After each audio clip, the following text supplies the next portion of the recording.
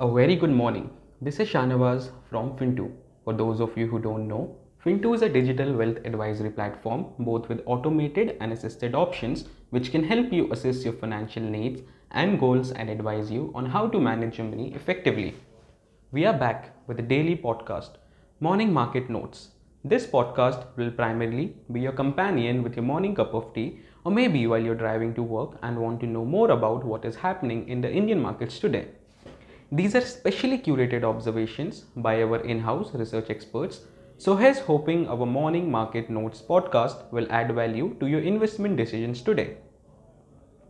Markets traded cautiously on Tuesday ahead of the US Fed policy meet on Wednesday evening, with the Nifty partly pairing the previous week's gains to close below 16,500 levels. However, with the formation of the bullish hold line pattern in the previous week candlestick chart, we can expect weekly closing to turn flat or in the green as observed in the most cases. This, along with the flag breakout in Bank Nifty, clearly confirms that the market is positioned for wave 3 of 5 in days to come, which may start with a rising gap of 1.5 to 2% in the near term. We expect markets to gain momentum once Sensex regains its control of 55,466 levels, which would turn out to be key levels to watch out for. Foreign institutional investors sold 1,548 crores and domestic institutional investors bought 999 crores. Now, here are the list of the stocks to watch out for. L&T Infra, IT and Tech lead Q1 earnings guidance maintained.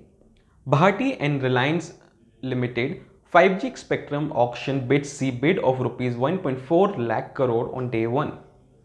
Wipro's 5-year strategic engagement with Nokia to drive digital transformation. HDFC Life to consider raising funds via preferential issue on July 29. Zydus Life final approval for US FDA for bisoprolol fumarate tablets. Piramal Enterprise RBI not to begin NBFC business without accepting public deposit. Axis Bank CCI approves acquisition of Citibank's retail assets in India. Defense companies, government approves rupees 28,738 crores arms procurement proposal. Shoppers top EBITDA at rupees 162.5 crores versus EBITDA loss of 63 crores. KEI Industries revenue up by 54%, margins at 10.2% versus 11.2%. I'm sure your curiosities have been triggered and you look forward to a lovely day. If you want to check out an in-depth analysis of why our research experts said this, do head over to a detailed vlog on www.fintu.in.